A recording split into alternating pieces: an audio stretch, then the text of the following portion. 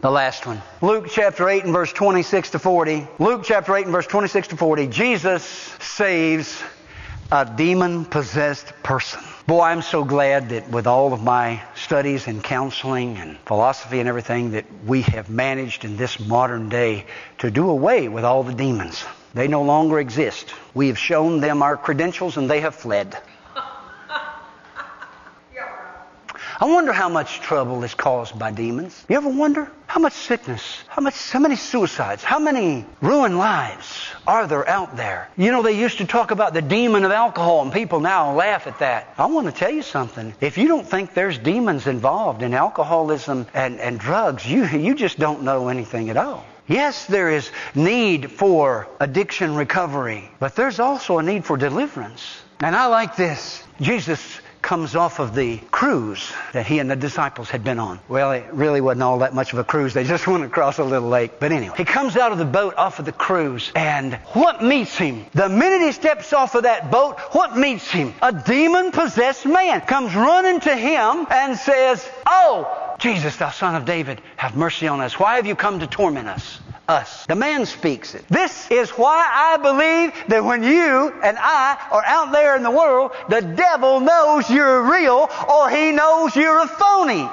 And if you're a phony, you're no threat. But notice, all the devils in hell couldn't keep that man away from Jesus. And he had legions. And Jesus, the Bible says, he spoke the word and he was delivered. Hallelujah! Revival! Oh, we can gather a crowd now, man. We'll send this guy out and tell everybody, look, I got delivered.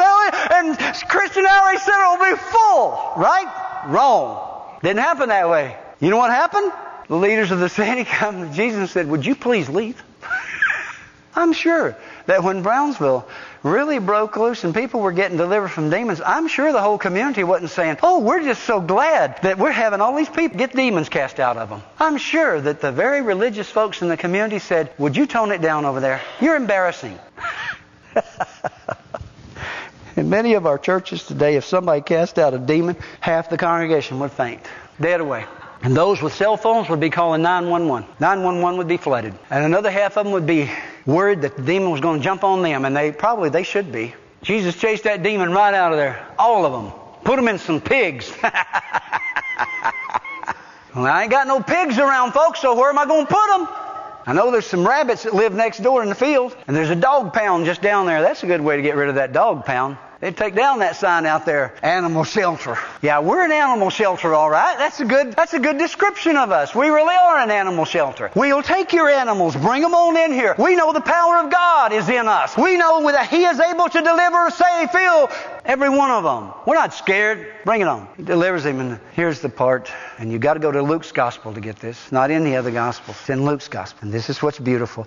To somebody that has, and Wilma, you'll appreciate this, to somebody that has a background in counseling, to somebody who deals with persons who have disabilities, mental disabilities, or someone who has family members who have mental disabilities. Luke says that when the townspeople come running out after they'd lost all of their pigs, I told you it'd cost you when Jesus is going to cost somebody. They come out and Luke says that they saw this man that Mark says that no chains could bind him. That they had tried to put him in chains, and the demons were so powerful in this man, he would break the chains. Mark says that he was in the mountains and in the caves, and that you would hear him crying out, and that he would cut himself. What do you think the wife and the children of that man thought when they would hear their father, their husband, at night in the caves, demons screeching? The neighbors would say, oh, that's so-and-so, crazy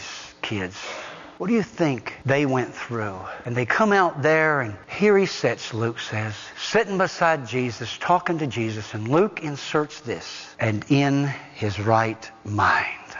You see, folks, I'm not saying that every mental illness is the result of some type of demonic activity, but I will say that some of it is. And that which is of demonic origin can only be dealt with one way, and that is through deliverance. And many are the testimonies today of people who for years were tormented in their mind by unclean spirits, who today are sitting, as Luke says, at the feet of Jesus in their right mind. You and I are that Jesus to those people. Do we know that? Do we realize that? It's not Christian outreach.